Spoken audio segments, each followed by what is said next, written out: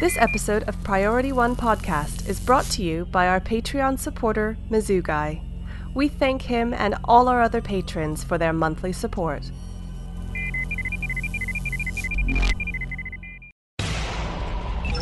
Command codes verified. Priority One message from Starfleet coming in on secured channel.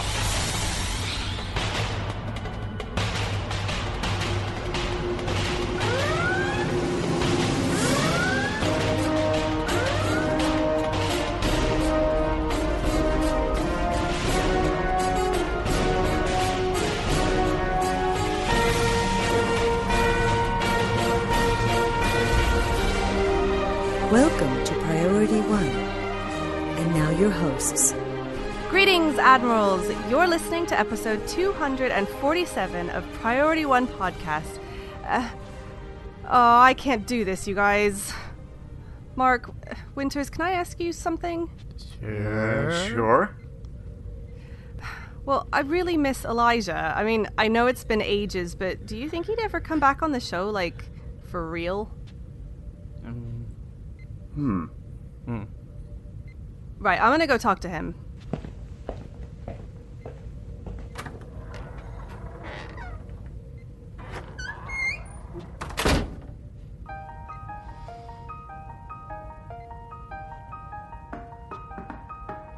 Do you wanna make a podcast? Come on, let's go record. We've got a lot of stuff to do, maybe an interview, the audience wants more. There's jobs to do in real life, but they're not that fun. I'm not even gonna lie. Do you want to make a podcast? It'll be an awesome podcast. Go away, Kenna. Okay, bye.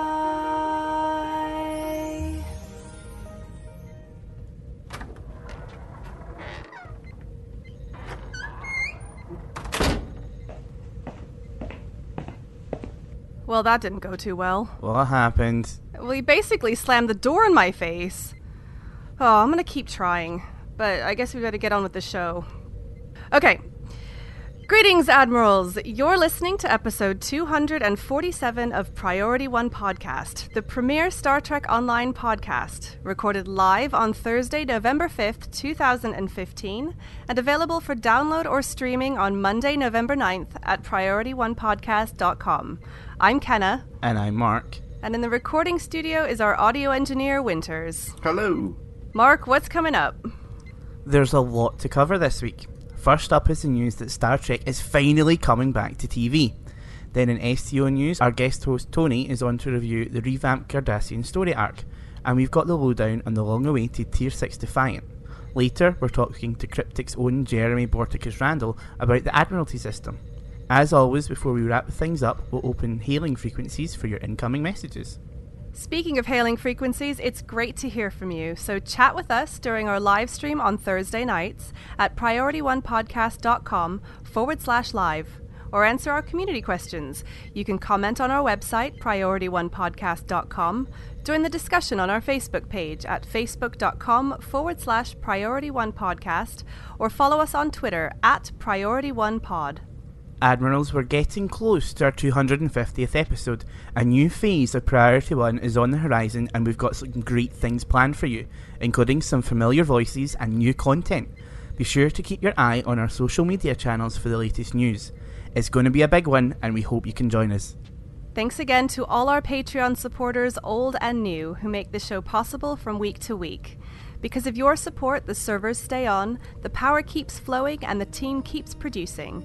Help us improve the show by considering a financial contribution via our Patreon page at patreon.com/PriorityOne. And now, let's find out more about the new Star Trek TV series. Jim, what in blazes? I don't know. Then let's Trek it out.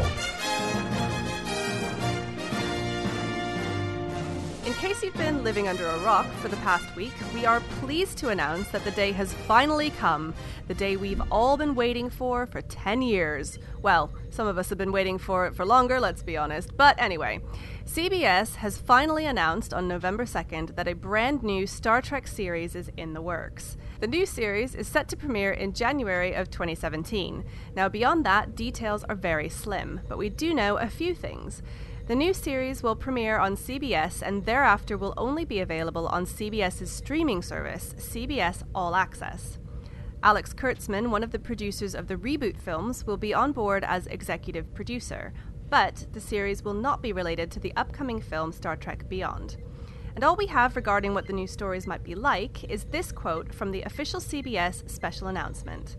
The brand new Star Trek will introduce new characters seeking imaginative new worlds and new civilizations while exploring the dramatic contemporary themes that have been a signature of the franchise since its inception in 1966.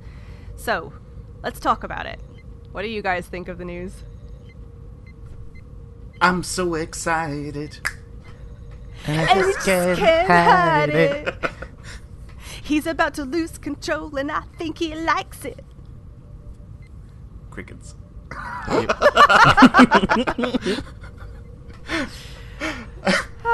So what do you actually think of the news, Anders? No, it's great. It's absolutely fantastic. It's long overdue. So, yeah, really looking forward to this. Just, I hope it's going to be as good as the previous ones. If not better. Yeah. Well, I mean, I think there's a very good chance. It's hard to say what it's going to be like. We have no details, nothing. Yeah. It's all completely wild speculation at the moment. But personally, I'm really, really thrilled that they're bringing it back to TV or TV-like. TV-ish. TV-ish. Because we've been really missing it, I think, for 10 years. The fandom is, exploding over this news because... I think that the films did a lot for bringing a new audience into the Star Trek concept and the Star Trek universe, but I think a lot of people would agree with me when I say that after the first one, the 2009 one, they've fallen a little bit flat. And actually, Star Trek really is a TV show, and the movies were always a secondary piece that was added on, but at its core, it's a TV show. So I'm really, really pleased for it to be coming back to TV-ish. Second all of the above. Good. We're in agreement then. Really like your enthusiasm there, Mark. Hey, I'm ill. I'm trying to say the least as possible without injuring myself and making it through the show. That is enthusiastic. That is enthusiastic for me. The ill equivalent of jumping up and down, screaming in excitement. And if I actually had to jump up and down screaming with excitement, you know fine well I would injure myself. Oh, Thump. Yeah. No. No, but sit down. Yes. Calmly express your opinion. In a Vulcan-like manner. I Okay, approve of the then, so... message. Can I move on then? Okay. Can we... Yeah, okay. Okay, then, so what do you guys think is the one thing that the series must do in order to satisfy fans? Or, alternatively, the one thing that they must not do? Janeway lizard babies. Really? No, kidding. I would say that's one thing not to do.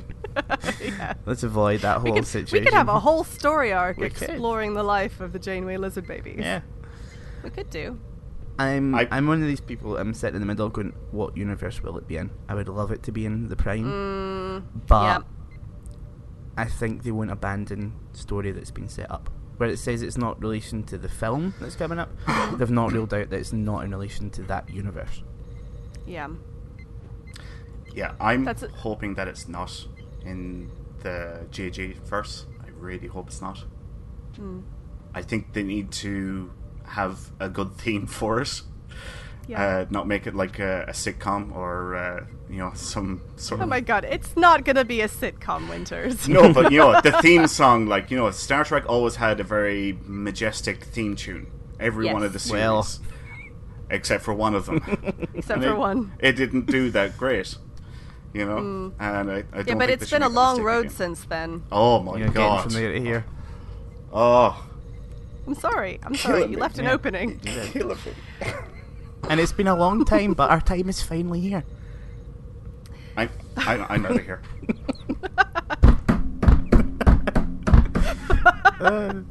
Oh dear.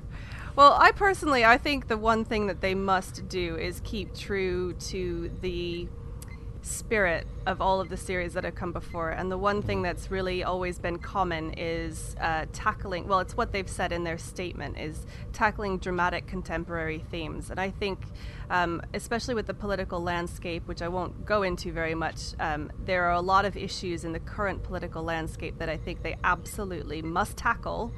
And they must tackle it in a way that's consistent with the Roddenberry vision of this sort of utopian, futuristic society. And if they don't do that, I think most fans will feel betrayed. Yeah. So that's my 2p. So great. Here's Star Trek. Here's something. Do you think it's going to be on a ship or a space station? I would like it to be on a ship. Because I personally think that the core of Star Trek is exploration. And even DS9 managed to do a good amount of exploration from DS9 because they were exploring, alternate universes and through the wormhole, etc., even from that static base. But I think really that was difficult to do. I think they need to be on a ship. Mm. Yeah, I'm guessing from what they've said, seeking imaginative new worlds implies that it's going to be on a ship. So yeah, I probably would hope that it's going to be on a ship. It's going to be interesting, though. Is it going to be on the Enterprise? If it is, I don't think it necessarily has to be. No, it doesn't have to be, but it'd be a big step away from previous Star Treks if it's not. Well, except for that whole Voyager thing. That's true, actually. Yeah, sorry, I forgot about that. Yeah. Like most people tend to do. Oh, I know. Even though I personally love Voyager. I love Voyager, but I get a lot of stick for loving Voyager. Oh my god, I don't like Voyager. That was a sitcom in space. Now, I could see it being, like in a smaller ship, like a Nova class or something along the lines of like Renegades. The thing that you gain by having a nice big flagship ship like the Enterprise, obviously I'm biased because TNG is my favorite series, is that you have a real breadth of story opportunities that you can bring into the show. So you both have a lot of exploration, so you've got the forehead of the week, but you've also got a lot of human interest stories that can take place within the crew, and from a production standpoint that makes a lot of sense because there are a lot of stories that you can do without leaving the ship. And I know they used to do this a lot, probably still do, where they would borrow budget from certain episodes to fund other episodes, and so you want to take like a real close quarters episode where you're all inside the ship, and then you offset that with something where you're on this amazing new planet with lots of sets and things going on. So that's the advantage to having a larger ship, personally. But no, don't get me wrong, I would absolutely love a larger ship, but this is where I think my more practical sensibilities come from. We're thinking, right, they're just launching it, it's not going on network, it's going to go on this access, so it might not have the biggest budget. So I'm thinking it would make sense for a smaller ship, just in terms of costing and scales initially. And well, now, you say that, except that it's hard to say at this point whether they're putting it on the streaming-only service as a flagship show on that streaming-only service, in which case you can expect it to be pretty big budget, or whether they're putting it on that streaming service because they don't think it's big enough to hold the network. And that we don't know yet, and I'm not sure we'll ever know until we see it. Okay, so go on to the community question. All right. I think we've done it to death. All right. So that brings us to this week's community question. What one thing would you most like to see in the new Star Trek series? Have you discovered something that you think the rest of our listeners would enjoy hearing about? A new advancement in science or tech that you would like us to cover? Then send it over to us via incoming@PriorityOnePodcast.com. Now let's find out what happened this week in Star Trek Online. Computer status report. Status. Incoming message. I'm only in the mood for good news today. So there's been some big news this week about a certain new ship getting released that a lot of players have been wanting for a while. But before we get into the juicy details of that, we've asked Tony to join us from our sister podcast Guard Frequency and review the revamped Cardassian story arc that launched with Season 11. Tony, welcome back to the show. Oh, lovely to be back. You know, I talked about it the last time I was here, and so, you know, in order to keep you guys from doing extra work, you know, I'm happy to be back and provide this service for you. Well, thank you. So why don't you get on with it? I'll just, so we can get out of here faster. Well, first thing we got to do, we have to do a spoiler alert. Because we'll actually talk about some plot points in the story, so great. We'll assume that that's done. Well, the first mission that we'll talk about here is Spoils of War. You get it? It's spoilers. Okay. But this is your basic fetch quest mission, right? There's you got to go find a thing. And you don't have to kill 10 rats in the process, so that's good. So we leave that MMO trope behind. However, you do have to kill a bunch of Mirror Universe frigates in the process. So we still get a little bit of that. But it's your typical go get this thing. The Orb of Possibilities is what we're going to go find for the Bajoran Vedic that's down on Hathon. So we're going to go get this thing. And in the process, lo and behold, guess who we find? Mirror people and a Cardassian bad guy. So we get into the whole the guts of the relationship between the Mirror Universe and the True Way, the new and improved True Way, with a very dangerous leader that we kill halfway through the second mission. So, you know, it's really, really, you know, it's a dangerous setup, but, you know, it goes very quickly. As compared to the 11 episodes or so that we used to do, we are moving right along here. You know, introduce the bad guys, introduce the motivation, kill him in the second episode, which is Jabberwocky. Any Lewis Carroll fans out here? Me. Alice in Wonderland? Huge. Yes. Oh, yeah. Well, the sequel, of course, is Through the Looking Glass, and of course that's the theme of the Mirror Universe, right? Everything is, you know, the mirror through the looking glass, another word for mirror, you know, okay, all that kind of stuff. So they take a poem called Jabberwocky, which was in Through the Looking Glass, and make that the title of this, because guess where we go? We go to the Mirror Universe, and we blow up some more ships, and we meet... Mirror Kermit? No! But that would be cool, though. I would love to meet Mirror Kermit. No, not Mirror Kermit. Mirror Lita. That's where we find Mirror Lita, and she's very angry with us for ruining her plans and whatnot. So shame on you for doing that. And what these missions do as you go through, they unlock recordings that you can go view at Deep Space Nine, where she gives you insights into her secret plottings and machinations and whatnot. So that's a little extra bonus mission you can use to go visit the ops map in DS9 and go see that. So once we go through the Looking Glass, which, by the way, in my research I found out that Through the Looking Glass is where we get the word chortle, which is a snorting chuckle. So there we go. So if anyone chortled during Jabberwocky, you get like a literary metaphoric high five. Okay. So then we go on to The Factory, which is where we meet a very sycophantic Vorta. Because that's really kind of what he is. Because he's just a total jerk. He's this Vorta that's been captured by these Alpha Quadrant Jem'Hadar, and he has to make their Ketracel white for them. And he is really resentful about that. He just doesn't think this is the right way. This is not how things are. So he's really grateful when you come in and murder them all. It makes his day, more or less, and he volunteers to betray his founders for that. So he's really, really happy you showed up and murdered everybody. So I think that's fantastic. So, but he does give up the fact that there's a changeling running around telling everybody that the war is still on, which of course is not true, but which will become true at the end of this series of episodes when the 2800 comes in. So we go to this factory, we liberate this sycophantic Vorta. And then we finish off the new arc, with The New Link, which is an old title of an episode that was in the old arc that they cut out, but then put it back in and revamped it. And it's the link between these 3 episodes beforehand and the 2800 featured episode series that Cryptic released a few years ago. So it works on many levels. The title, it works. It's a revamp of an old episode, and it works to hook together the Mirror Universe True Way stuff with the 2800 stuff that we know from before.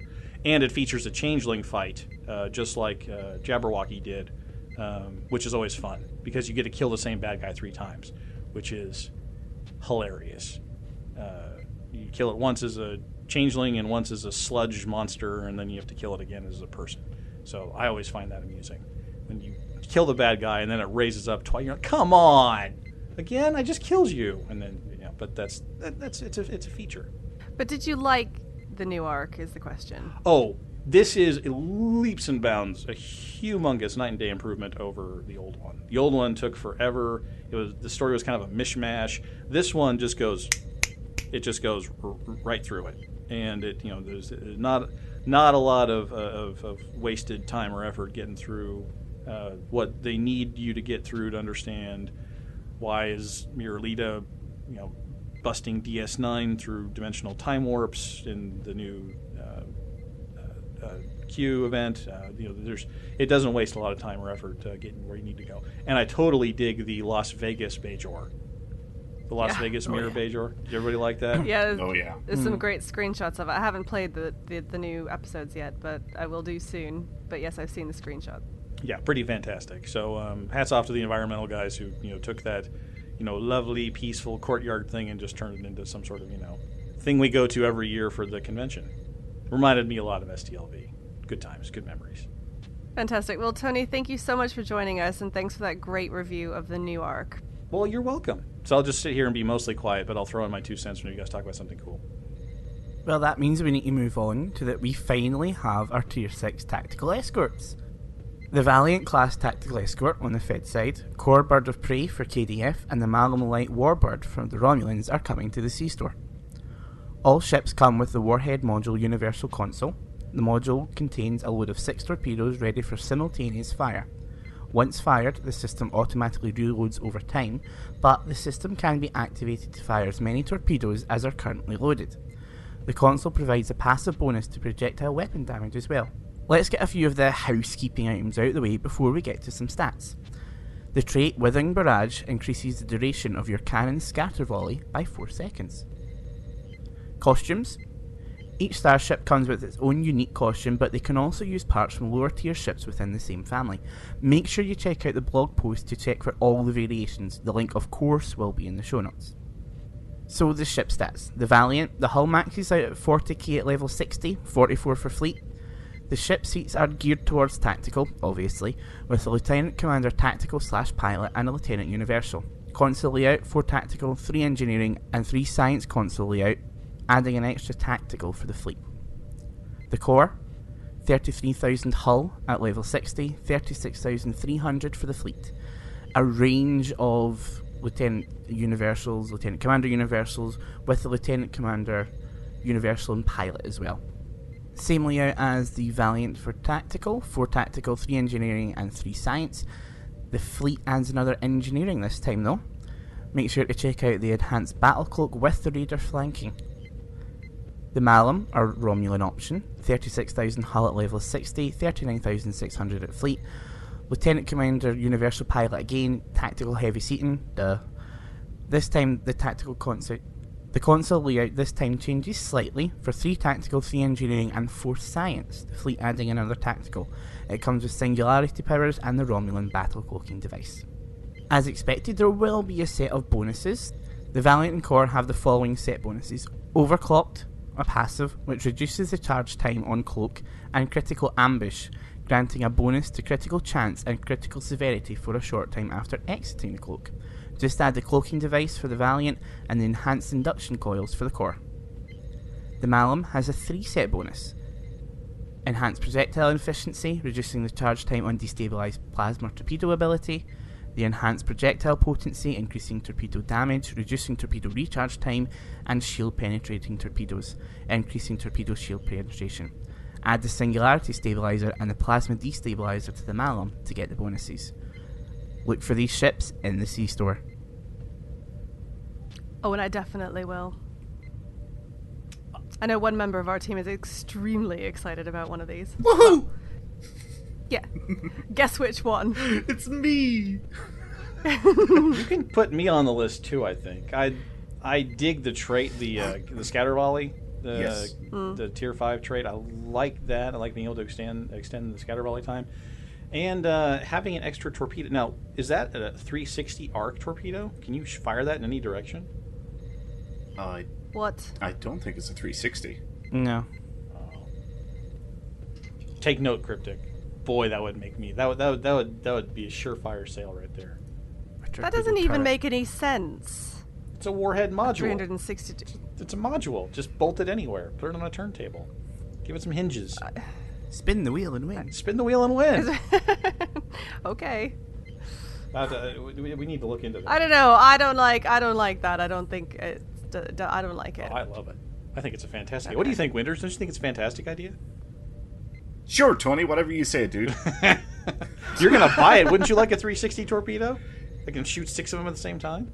Yeah, no, that does... It definitely sounds interesting and could do some really cool things with a build, but I'm of the school of thought of maximizing the potential, so I tend to go with either all energy builds or all kinetic builds. Well, hell, this would make torpedo boat extreme right there. Mm-hmm. Yeah, definitely. Throw that on there and throw the other universal console from the old heavy carrier escort, the torpedo, the torpedo point defense thing. Yes. Oh, you'll melt stuff. Oh yeah. I just don't think this 360-degree torpedo thing would work. It's really easy. Imagine you go on the database and you take out the 90 and you put in 360 and then done. Okay. No, but I'm thinking from a physical point of view, because I like to believe that more or less everything in STO is more or less plausible. And just the amount of stabilization that you'd have to do on that ship to support 360-degree torpedoes, especially if you had 7 of them, it just wouldn't. No, this has already been done in the real world. Some Navy ships, they've discontinued the system, but they had a rack where it would shoot a couple missiles, it would go vertical, and then a loader would come and put more missiles on, and then it would shoot missiles again. It could turn and rotate 360 degrees, go up to 90-degree vertical. It's already there. Well, it's already real world. But independently. What do you mean independently? So if you had 7... Sorry, we're going off on a bit of a tangent. If you had 7 independent... Yeah, no. If you had 7 independent 360-degree torpedoes... No, it's one module. One module. But it takes time to load each individual torpedo. So you interrupt. You interrupt the loading. Go. I'm done. 3's good. 3's good. Turn it off, and then you shoot it.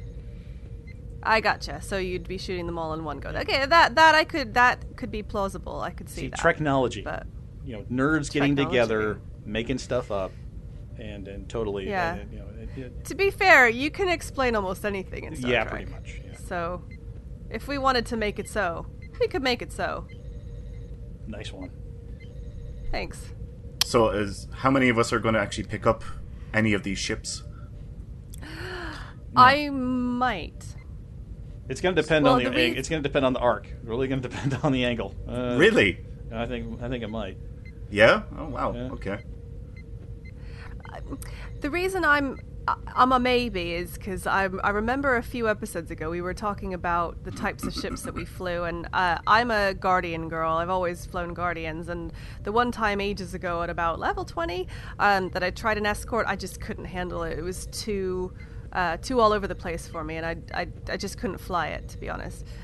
Now that I've been playing the game for an awful lot longer, I'm starting to feel like my Guardians are a little slow and unwieldy, and I'm thinking about making the change over to escorts, but I haven't found one that caught my eye yet. And this one is kind of catching my eye. I'm not sure whether I'm going to lay down cash for it, but the Defiant's the only escort I've ever loved. Yes, same here. So if you're going to do it, this is the one to do. Yeah, that's kind of what I think as well, so I'll have to see. I'll probably pick it up, but I don't think I'm going to pick it up straight away, because after looking at the stats, my current Fleet T5U has basically the same stats as a Fleet Tier 6 version of this ship, with the exception of the ability to use pilot abilities. The pilot seating. And that just isn't a big thing for me, so I'm not in a huge rush to pick it up, but I will pick it up at some point in the future. Well, that kind of brings us on to patch notes. It was another big week for patch notes, and I'll just pick out some of the highlights because there's quite a lot there, actually. So they resolved an issue that was preventing the KDF dilithium starships from receiving the proper discounts from the Fleet dilithium mine. They've also resolved an issue that was blocking some players from being able to use species which had previously been purchased. This also means that they're now once again available to purchase in the C-Store for those who do not already own those species. Players that own the Fleet Garamba Siege Destroyer Tier 6 can now purchase Stinger Pets from the Hangar Pet stores. They've also resolved an issue which had stopped the events from running on Defera and Nukara. The rewards for the PvE queues Terok, Nor, and Counterpoint have been increased following some rather vocal player feedback. And they have also resolved an issue that was causing some players to enter into an empty blue map when queuing for a Fleet Alert PvE match, which, while it was entertaining to watch, was kind of difficult to then actually do. So there are a few known issues that are still outstanding as well. Foundry functions are still temporarily unavailable since the launch of Season 11. Back clients, which were having trouble logging in, can now log in, but they still might experience a crash a few minutes into their playtime. Also, occasionally ships can be invisible after map transferring, and this one actually happened to me last week, and it was very confusing. And finally, the episode The Vault cannot be completed at this time. As always, I'd recommend that you read through the patch notes for yourself. We'll leave a link to them in the show notes for this episode at priorityonepodcast.com/PO247. And one of the things that was in the patch notes that you guys hadn't highlighted, but it pertains to the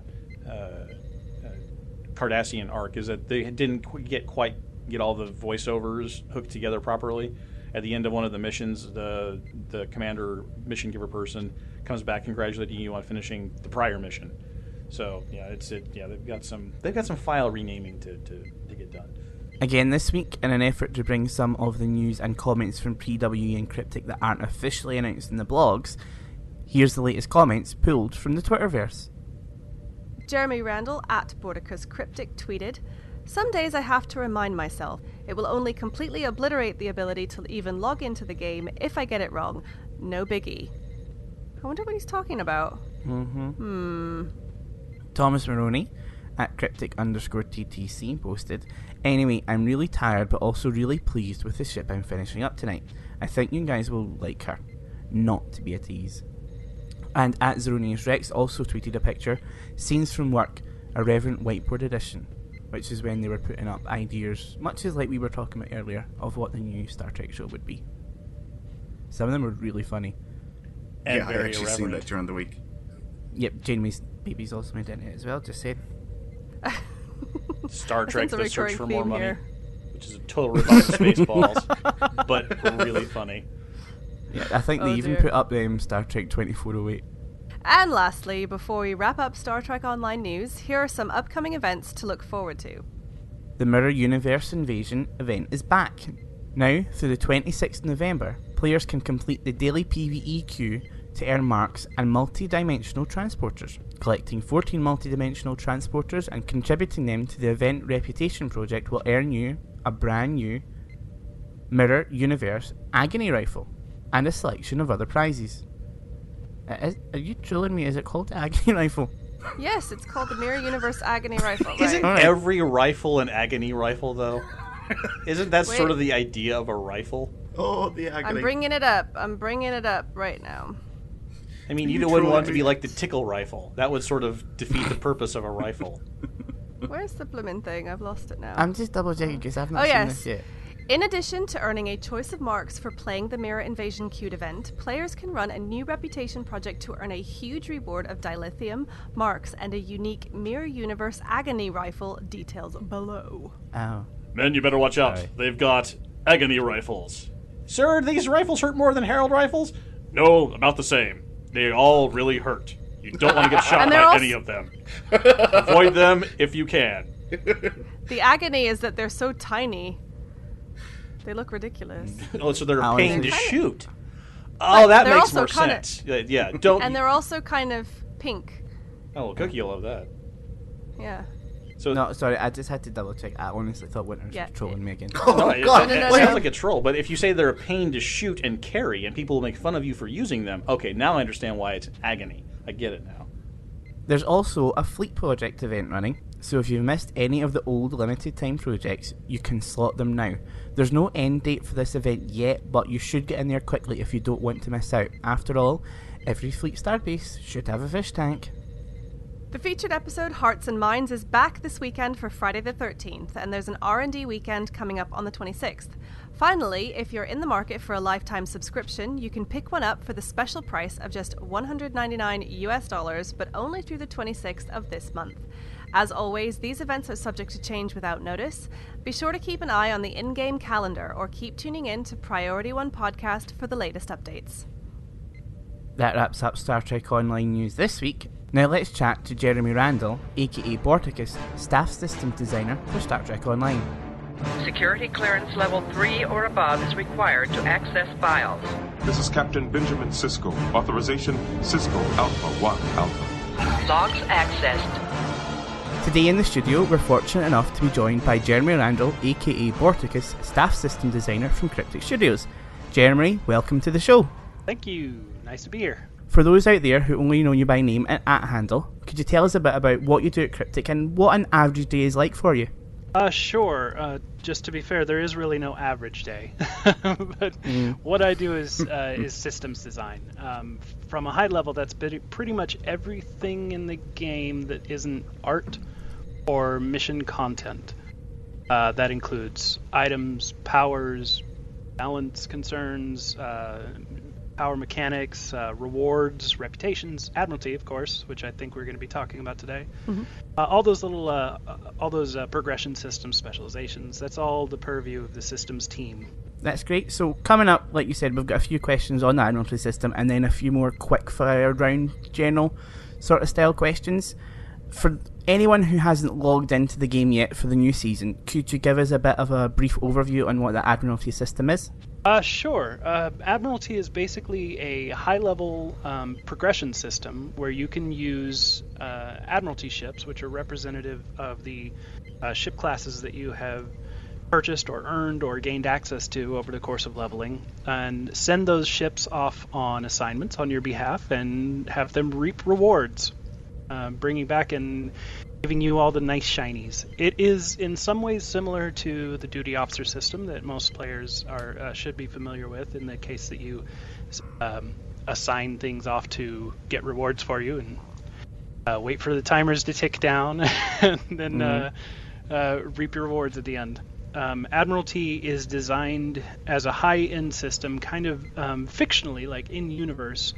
By the time you gain access to the system, which is level 52, you are a high-ranking member of your respective faction, whether that's a fleet admiral or a major general, I think is the KDF rank, implying that you have access and authority over whole fleets of starships. So with Admiralty, we kind of wanted to bring that fiction into the player's hands. So can you give us some history then on where the Admiralty system came from? So can you tell us, how long has it been in the works? Yeah, Admiralty is actually an adaptation of a much larger system that was at one time designed and, I don't want to say scrapped, but it was too large. Right. I think Al mentioned before that there was a very large, very far-reaching exploration system planned out at one point, just planned on paper. Mm-hmm. And Admiralty was a small part of that. The concept of you as an admiral sending your ships to perform assignments on your behalf. Now, it was in the old system going to be strictly exploration, and how that worked out we never really finalized. But that small portion of that overall exploration system was able to be adapted into something that we could actually build and ship in a reasonable time frame. The far-reaching goals of the overall exploration system were honestly beyond our scope, at least for anything we wanted to put out within the next 2 or 3 years. Right. So it had to be made into something more bite-sized. Admiralty was born from that. Okay. The system that is on holodeck now, the system that went live, is not exactly what was originally planned, but that was where it was adapted from. Oh, I see. So while we're on the topic of the exploration system, I know that that's not something that's going to happen in the next, small amount of time. But has that whole idea been scrapped, or is it changing and adapting now? That's why I didn't want to use the word scrapped, because exploration is still definitely something that we want to get back into Star Trek. We understand that the idea of going where no man has gone before is integral to the Star Trek experience, and we do definitely want to get back to that. For the time being, we try to do that in like mission content, having your captain go and explore new worlds, although it's the same new world that every other captain explores. But yeah, we definitely want to get back to exploration. The conversations are constant. We're always bandying about ideas to see what we can do. The unfortunate constraints of time really interfere with some of the far-reaching plans that we've come up with in the past. But we definitely hope to get something out there into players' hands in the future. Now, that honestly might be a year or two down the line. Maybe 3 or it's impossible to say a timeline, but it is something that we as developers would like to pursue still. But it's not, you're not at the stage yet where you've got a firm plan of this is what we want to achieve with it, and we've got a timeline going on, and this is how long. Well, I know the timeline changes, but you're still in discussions about what's that going to be and how is it going to be implemented, what's it going to bring to the game. With large systems like exploration would be, it usually starts with a lot of independent brainstorming and pitching back and forth ideas, just basically, over the cube walls in your personal time. Yeah, very conceptual, high-level stuff. Not even really on paper. It's mostly just like, a few notes in the corner of a Post-it somewhere. From there, once somebody feels like they have a solid concept of where they're going with it, they usually write up a pitch doc or a design document, and then that starts circulating among the leads and the more authoritative positions within the company. Yeah. And from there, then we start to see whether or not we have the time to do it, whether or not the system that has been roughed out would even serve the game in a way that we want to. Right. And it's only at that point that we start looking into scheduling things. So with something like this, is this something you would expect to see maybe towards an expansion rather than a season update? It's really hard to say because as I said, we did have a design and we weren't able to pursue it. So it's unclear to me at this point whether we're going to try and retool that design or make something new. And to answer your question, it's really a question of scope. If exploration is enormous, then it'll probably be a season, maybe even an expansion. But if it's something smaller that can fit into the daily flow of their existing gameplay, probably a season at best. Just moving on then, sticking with the same system, what kind of expansions to the Admiralty system can we expect? It was mentioned that the Romulan section was meant to launch with it. Could we see something like Cardassian or even something like the Borg in the future? Yeah, you're talking about campaigns. And yes, early on in the system, we actually had outlined a Romulan campaign as well, a Romulan Republic campaign. And that ended up being scrapped just for a time, but it'll be coming in the near future. A lot of the data is already set up there. I couldn't tell you exactly when, but sometime soon. As for other campaigns, we've talked about using basically anything that is a major political faction that the player could work on behalf of. So Cardassian, potentially, the current state of the Cardassian, I think it's the Cardassian Union in the STO timeline, is a little bit up in the air. I'm not sure if they're in a position to be a political power in the quadrant. And as for something like Borg, at best it may be Borg Collective, but I could see there being like a Delta Quadrant campaign that kind of lumps a few of those in together. Nothing's been solidly planned, but the goal of the Admiralty system was to make it be very easily expandable. Campaigns are the way in which we'll do that. So there's been a lot of love for the Admiralty system so far. I know that the people that I've been playing with have been really excited about the gameplay style, the rewards that they've been getting, just the concept of being able to have this Admiralty system for their admirals. Would we be seeing any changes potentially to the DOF system off of that good feedback?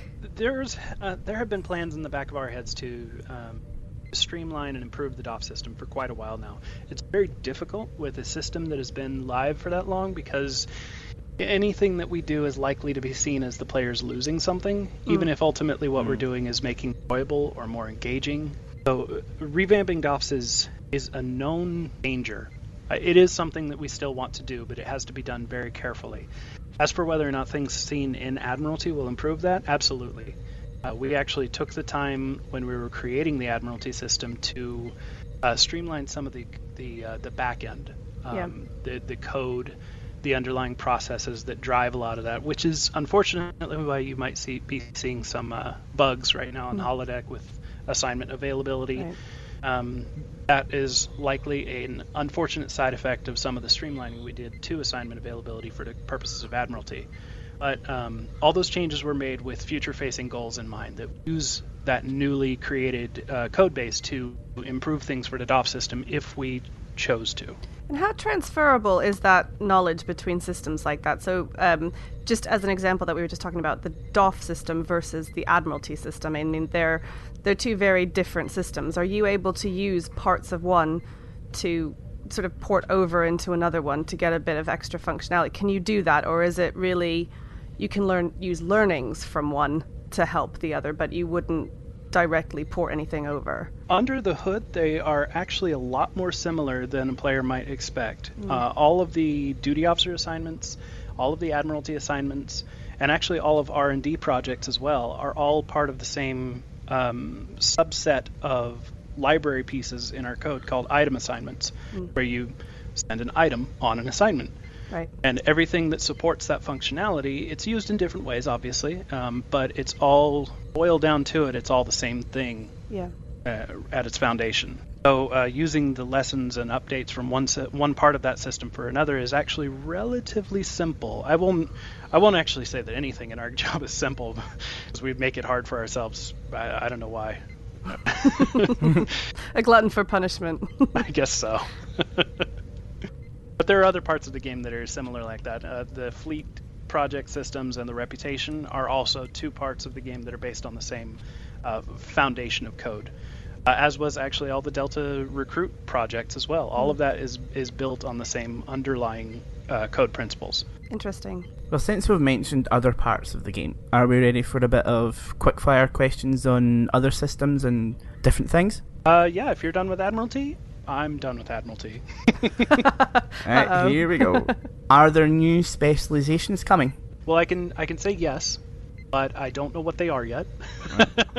I don't think anybody really does. Gorgonzola, Phil, one of my coworkers, and I spend a lot of time spitballing what they could be, as well as how quickly we might be able to get them out. We both want to see at least one more specialization in the very near future. I don't know if that'll actually happen, but we want to find the time to try and do it. Yeah.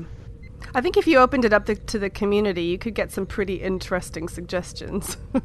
Coming up with ideas is actually not the hardest part of it.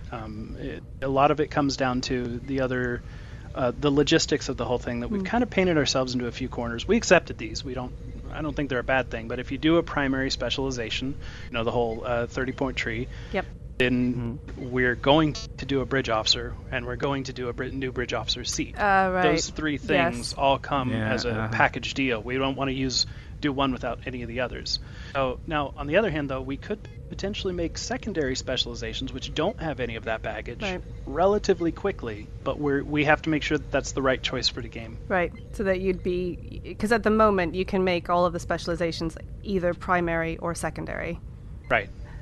With the exception of Commando. Right, which is only secondary. Right, okay. But again, that's another reason that we have had requests to expand Commando into a primary tree. There are a few people that apparently just love Commando and want to be a ground pounder. But the limitation there, again, is that implies a bridge officer seat and a bridge officer specialization and new ships that support that. Right. Coming up with space-based Commando stuff is not easy. Yeah. Yeah, there seems like that's a little bit of a disconnect on that one.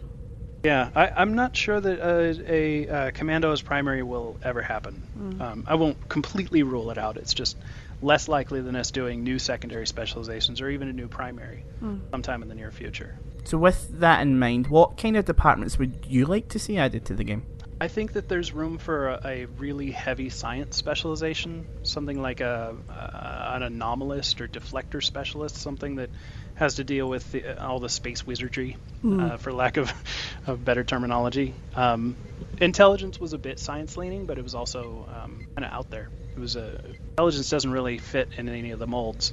I would like to see a specialization that focuses even more on the science aspects of Star Trek and see how wacky we could get. Well, I know that there are a lot of players who are constantly looking for more science content in terms of ships and kits and things like that, and that potentially could be a stopgap into, further developments that maybe they'd like that. There is a obvious perceived imbalance, probably a real imbalance. I don't know if I should say probably. It's kind of undeniable that a cruiser or a escort will usually right now outperform a science vessel just in terms of raw, like DPS contribution. A specialization that could bridge that gap or make it smaller of a gap is fine. But I'm not sure that it's the right long-term goal for the game, because it's kind of creating something that you have to get in order to change the meta. This is always a difficult decision to make when you're introducing new things to the game. Is if I try to do something that improves a specific facet of the game, shouldn't I just be improving the game instead of making something that's a band-aid on top of it? True.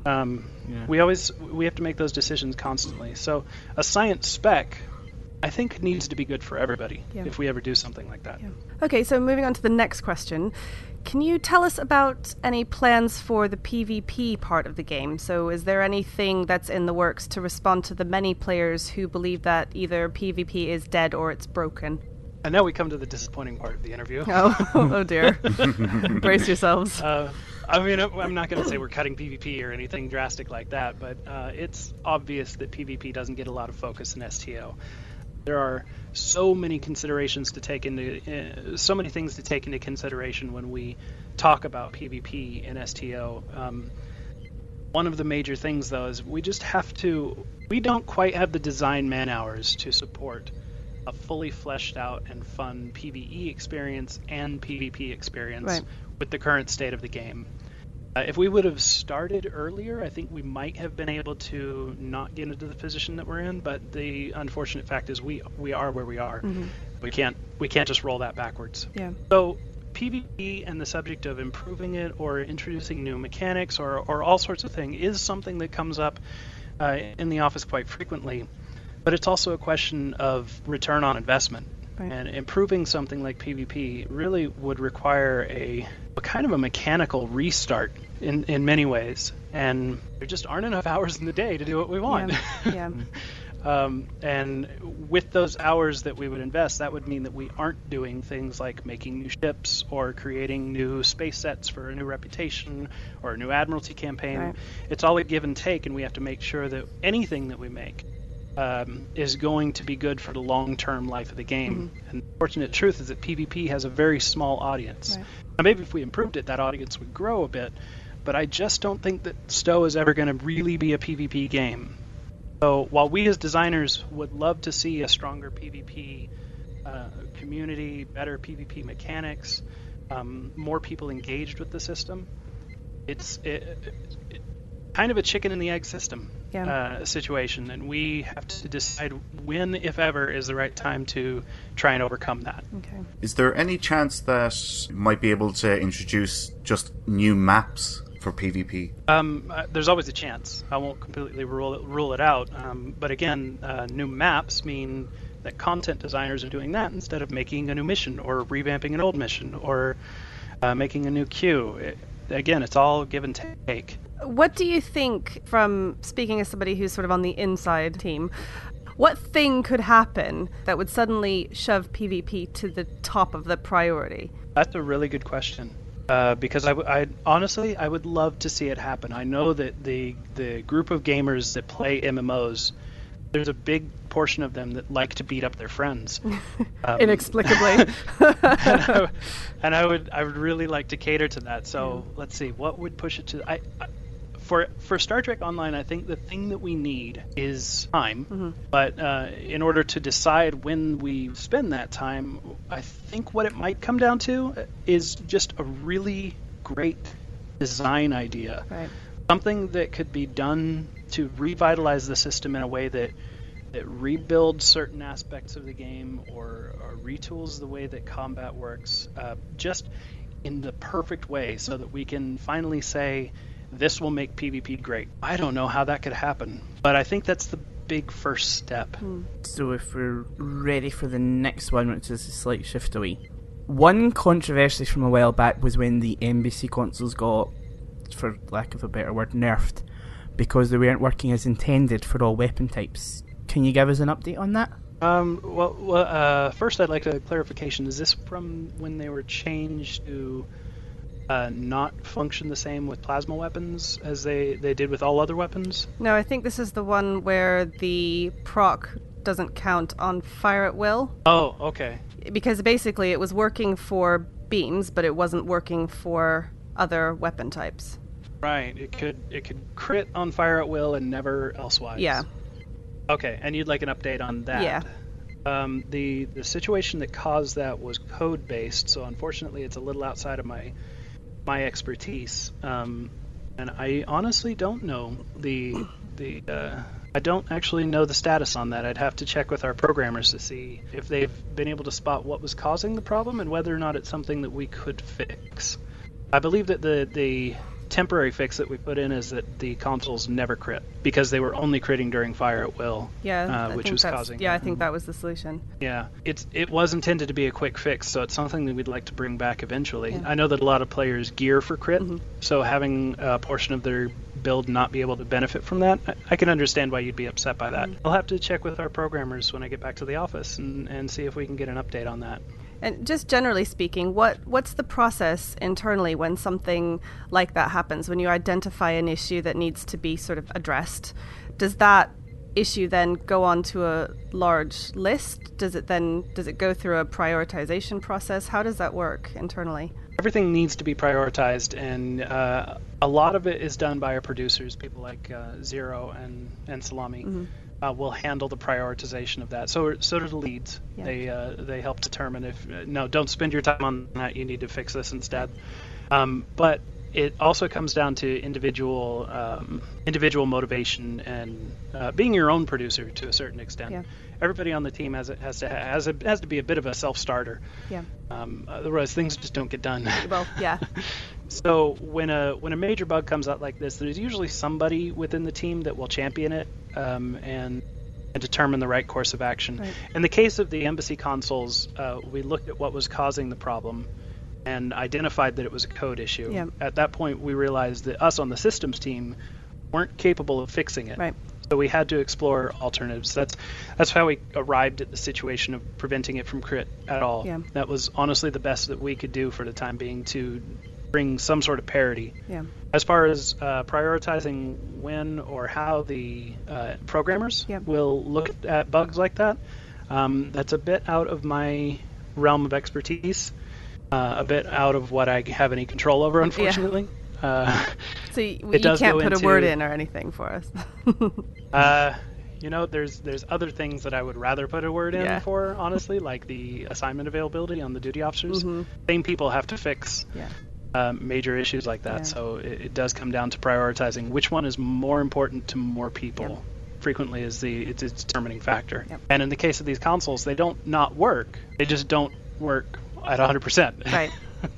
Yeah, no, I think there was a lot of discussion in the community. A lot of people, I think, understood that was the case. It was trying to balance out something that was working as intended for some people, but actually, in reality, giving them an unfair advantage. So I think most people understood what the decision-making process was there. It's also not quite... I wouldn't call it giving someone an unfair advantage, because it was working as intended for fire at will. I'll go on record as saying that. But everybody else was not working as intended.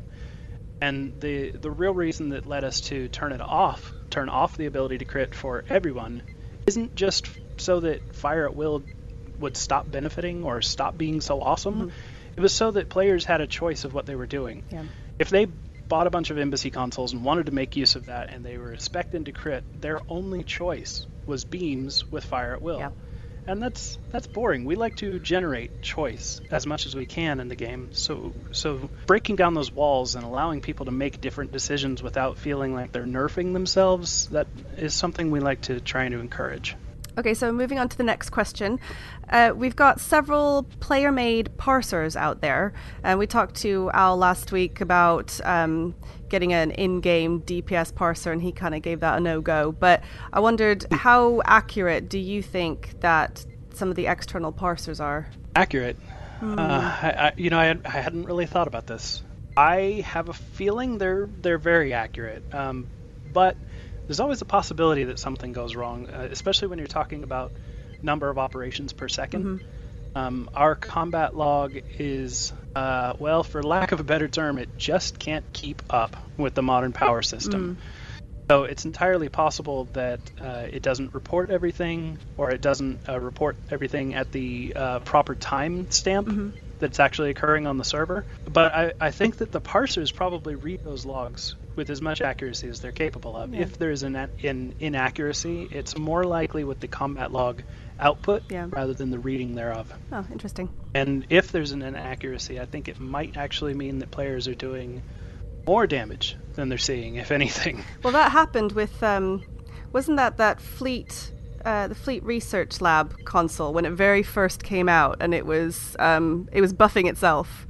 And we had a couple of that was hilarious. Yeah, some ridiculously high runs that just basically broke the parser. It was possible to hit so hard that you would also do a stack overflow on the numeric, and it would start displaying as exponentials. Oh, wow! And I think it's limited to 7 digits in the combat log output, and then it starts showing as exponentials. Crikey. Jeez. Yeah, people were hitting really freaking hard. Yeah, good times. But at least that bug affected everybody that had the thing. Yeah. Everybody equally. Yeah. It was fun to see people run through infected space in 4 seconds. Yeah. Well, that'll bring us to the last question that we have for you today. I think with the many systems that are coming out and the general interest around the game and everything that's new, people have been inquiring about the Tribble testing process. Is it possible, can you tell us a bit about it, and how can players get involved if that's something they're interested in? It's a relatively painful process, to be honest. On your launcher, you should see an option to switch servers to the Tribble test server. That's all that's necessary. Now, it will have to make a second copy of your entire install, so you'll need extra hard drive space to support all those duplicate files. But the good news for bandwidth limited people is that it doesn't have to download all of that unless it's a new file. Anything that you already have that's an exact copy on both servers, it just copies from your existing folder. So it doesn't have to waste all your bandwidth downloading it. Once you're on the server, in order to get a character onto the server, there's also a character transfer page that we have at Perfect World's website. If you go into the Tribble test server subforums on our official forums, there's a thread that's stickied right at the top of there that shows you how to transfer your character. But once your character is transferred over and you connect to the Tribble test server, you're ready to go. So anytime we put up new content on there, which we, unless we're having forum issues, put up patch notes for, they're in the Tribble subforums. You can hop on there and try it out. Now, the actual testing process is actually no different than our live server as far as players are concerned. If you encounter a bug or encounter something that doesn't seem like it should be how the game goes live, you can leave feedback or leave bug reports. On the forums is the best place to do it for Tribble, because I'm not sure. For a long time we had an actual bug in the bug system on Tribble where your bug reports wouldn't actually make it to us. That's ironic. Yeah, it's a little unfortunate. It's very unfortunate. So the forums are the best place to get bug reports to us devs. And that's pretty much it. Was there a portion of the process that you wanted more enlightenment on? Yeah, it was more of a general question to see how people can get involved. And I know that you guys have been doing a few special events recently, probably not since Season 11 has launched, but where you've been looking at retooling some of the powers. I know a few... it might have been a month or so ago now, where you're holding special events on Tribble. What's the best place to find out about things like that going on? Probably follow, if you're interested in power tuning, then it's probably best to follow me on Twitter.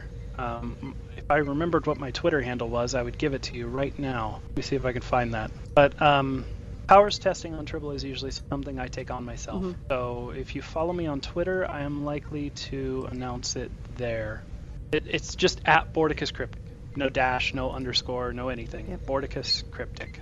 Okay. On Twitter. The specific powers testing that we were doing in that last round was performance related things. That's not something that we actually do a lot of. But whenever we're interested in getting some solid feedback on a specific feature, we will we'll either announce it there or we'll put up an official feedback thread on the feedback subforum, on the Tribble subforum. And if you see an official feedback thread, it's implied that we're looking for specific feedback on that feature, and having more players hop over to Tribble and try it out, and then leave their impressions is helpful to us. It might be also worth noting that you don't have to leave feedback only if something's broken. We like hearing if something works, and we like hearing why you like it, if you do like it. Why you don't like it is also valuable feedback. If you leave it constructively. But why you do like something, or why something is working for you, is probably more valuable than you might think. That's great. There's one thing I do miss. I miss getting the Tribbles on holodeck for doing stuff on Tribble. Anyone remember that? Yeah. Oh yeah. I do miss that. I think I made all of those promotional Tribbles. And they were all brilliant. It's difficult to get that login data. You might remember that the last couple ones that we gave, we just basically ended up giving the Tribble to everybody. Yeah. The logging data isn't 100%, and taking the time to set that up that's time that could be spent fixing bugs instead. Yeah. True. Well, I think that's all we have today. Well, then all that's left to do is to say, Bordicus, thank you for joining us today and for taking the time out of your day to speak to us. We really appreciate it. No problem. Now, let's open hailing frequencies and see what's incoming. Message coming in, sir. Hailing frequencies. Open. See, we are getting to know each other. Well, Admirals, we're at that part of the show where we open hailing frequencies for your incoming messages. Last week's community question was, what's your best wild speculation about what will happen in the rest of this season's story arc? But before we begin, we want to give a special shout out to Gavin Runblade, who's been listening to the back catalogue and making some great comments as he goes. Thanks for keeping the discussion going. Sonic Skyrat wrote via PriorityOnePodcast.com, wow, what a great ep. So much to cover and talk about. So here's my general feedback first.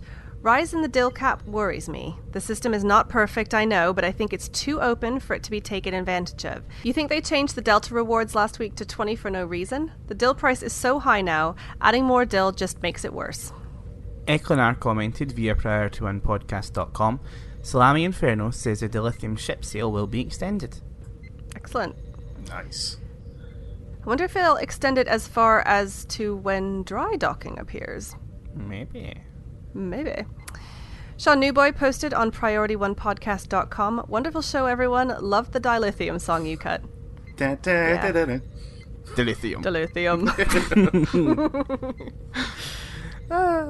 Star Chaser posted via PriorityOnePodcast.com, woohoo! Finally, a new Star Trek series is in development.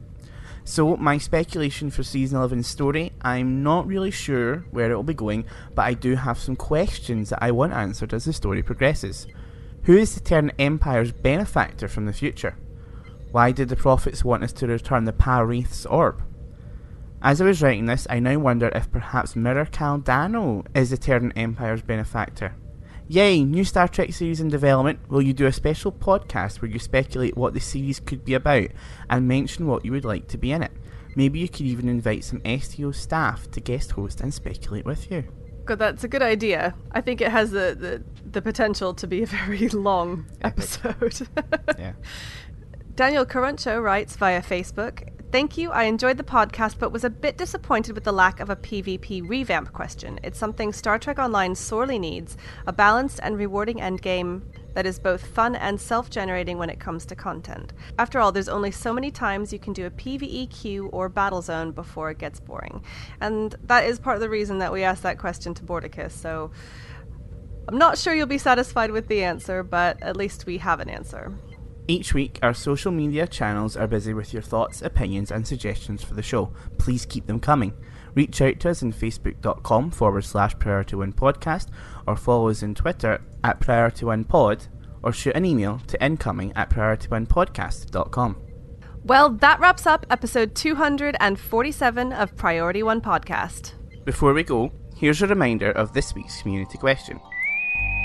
What one thing would you most like to see in the new Star Trek series? Admirals, you know we love hearing from you. Let us know what you think of the show and submit your responses for our community question in the comment section on our website, on our Facebook page, or with a Twitter reply. Be sure to catch our episodes every Monday morning by pointing your podcast catchers to feeds.PriorityOnePodcast.com and stay in touch with us throughout the week by following our social media websites.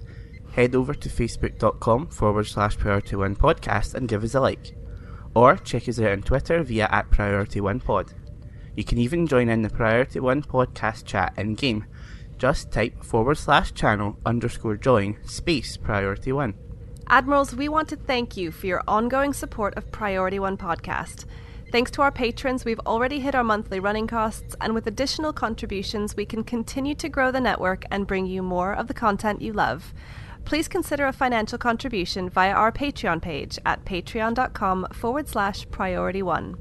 Even if you can't make a financial contribution, sharing this podcast with your friends is a great way to support the show. And don't forget to tune in to Priority One Productions' Card Frequency podcast at cardfrequency.com, covering the ongoing development of Chris Roberts' upcoming space sim, Star Citizen. If you like this show, then listening to Card Frequency is the logical choice. The Priority One fleet is recruiting, and there's never been a better time to join. If you're interested, just shoot us an email with your @handle, and we'll be sure to send you an invite. The email is incoming@PriorityOnePodcast.com. And now you can become part of our Klingon Fleet division, Warriors of Priority One. Today is a good day to join. And if you'd like to see more from our fleet, be sure to tune in to the fleet live stream at 8 p.m. Eastern every Saturday night at twitch.tv/Priority1. A special thanks to Jeremy Randall for joining us this week. Thanks to the entire team behind Priority One Podcast for their ongoing, dedicated and consistent contributions over the years, including our executive producers Elliot and Elijah, our audio engineer Michael McDonald, with audio assistance from Brandon Parker, Jake Morgan, Ismaria DePost and James Calvin. Thanks to our graphic artists Romulan Neal and Jason Smith. And if you enjoy our comics, the creator of our comic series, Jonathan Towery, can be commissioned at Towery Designs. That's TOWRY designs.deviantart.com. Thanks to all our bloggers and their managing editor, Elle. To the writer of our Prelude dramas, Jake Morgan. To our video editor, Jerry Tillman. And to consultant Midnight Shadow 7 of Holosuite Media for supporting this show. Thanks to the composer of our theme music, Chris Watts. Thanks to our syndication partners, Subspace Radio and Trek Radio. Most importantly, a big thanks to you, the Stowe community and our listeners, because without your ongoing support, none of this would be possible. Red alert! Ready weapons. Engage.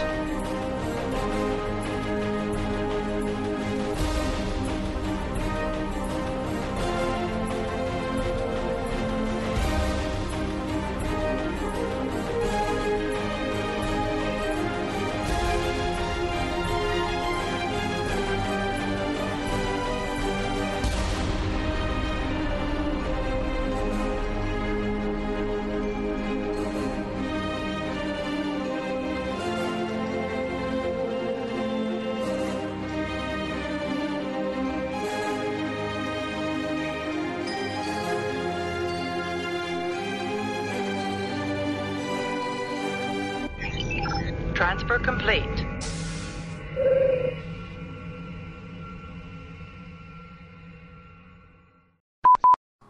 This is Kenna, Trek It Out, Sync 1.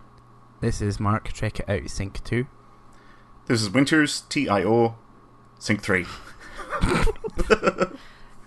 You keep trying to make that happen. The new series is set to premiere in January. I thought you were going to say Generations. How do you... Generations, yeah. I'm going to go back in time and do the stuff. Right. The new series is set to... Okay. The new series is set to premiere in January of 2017. That's not even how you say that. I mean, it is. Some people say it like that. It's not how I say it. I didn't even know why I said that. Oh, God. The brand new Star Trek will... Before we get into the Dilithium.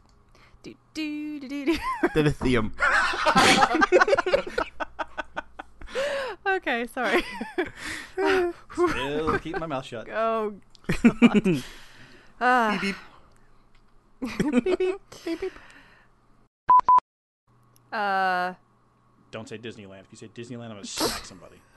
Disney World. No! That was for you. Okay. No. And I'm using the word sycophantic because I really don't think I can use the word on this podcast. Thomas Marone at cryptic_TTC. Marone, sorry. Thomas Marone at Maroni. Like Boney Maroney. Maroney. I'm trying my best here. You gotta learn how to pony. Maroni. Like a Boney Maroney. What is that? No, I'm gonna shut up now. Okay. Shut up. Yes, I'm going back into my corner. That's Kenna banging her head off the door. Yeah. Go on. Okay. Maroni. I've got a giggle brewing. Mark. I know, I've got a giggle brewing. I'm trying to suppress it. Just get it out. Just get it out. No. Better out than in. According to you, that's... Oh, God. Oh, my God. Mark is good. Right, there, it's the giggle is out. Yeah, the giggle is out. Repeat, the giggle is out. I'm just making sure we knew what. Mercy. Yep.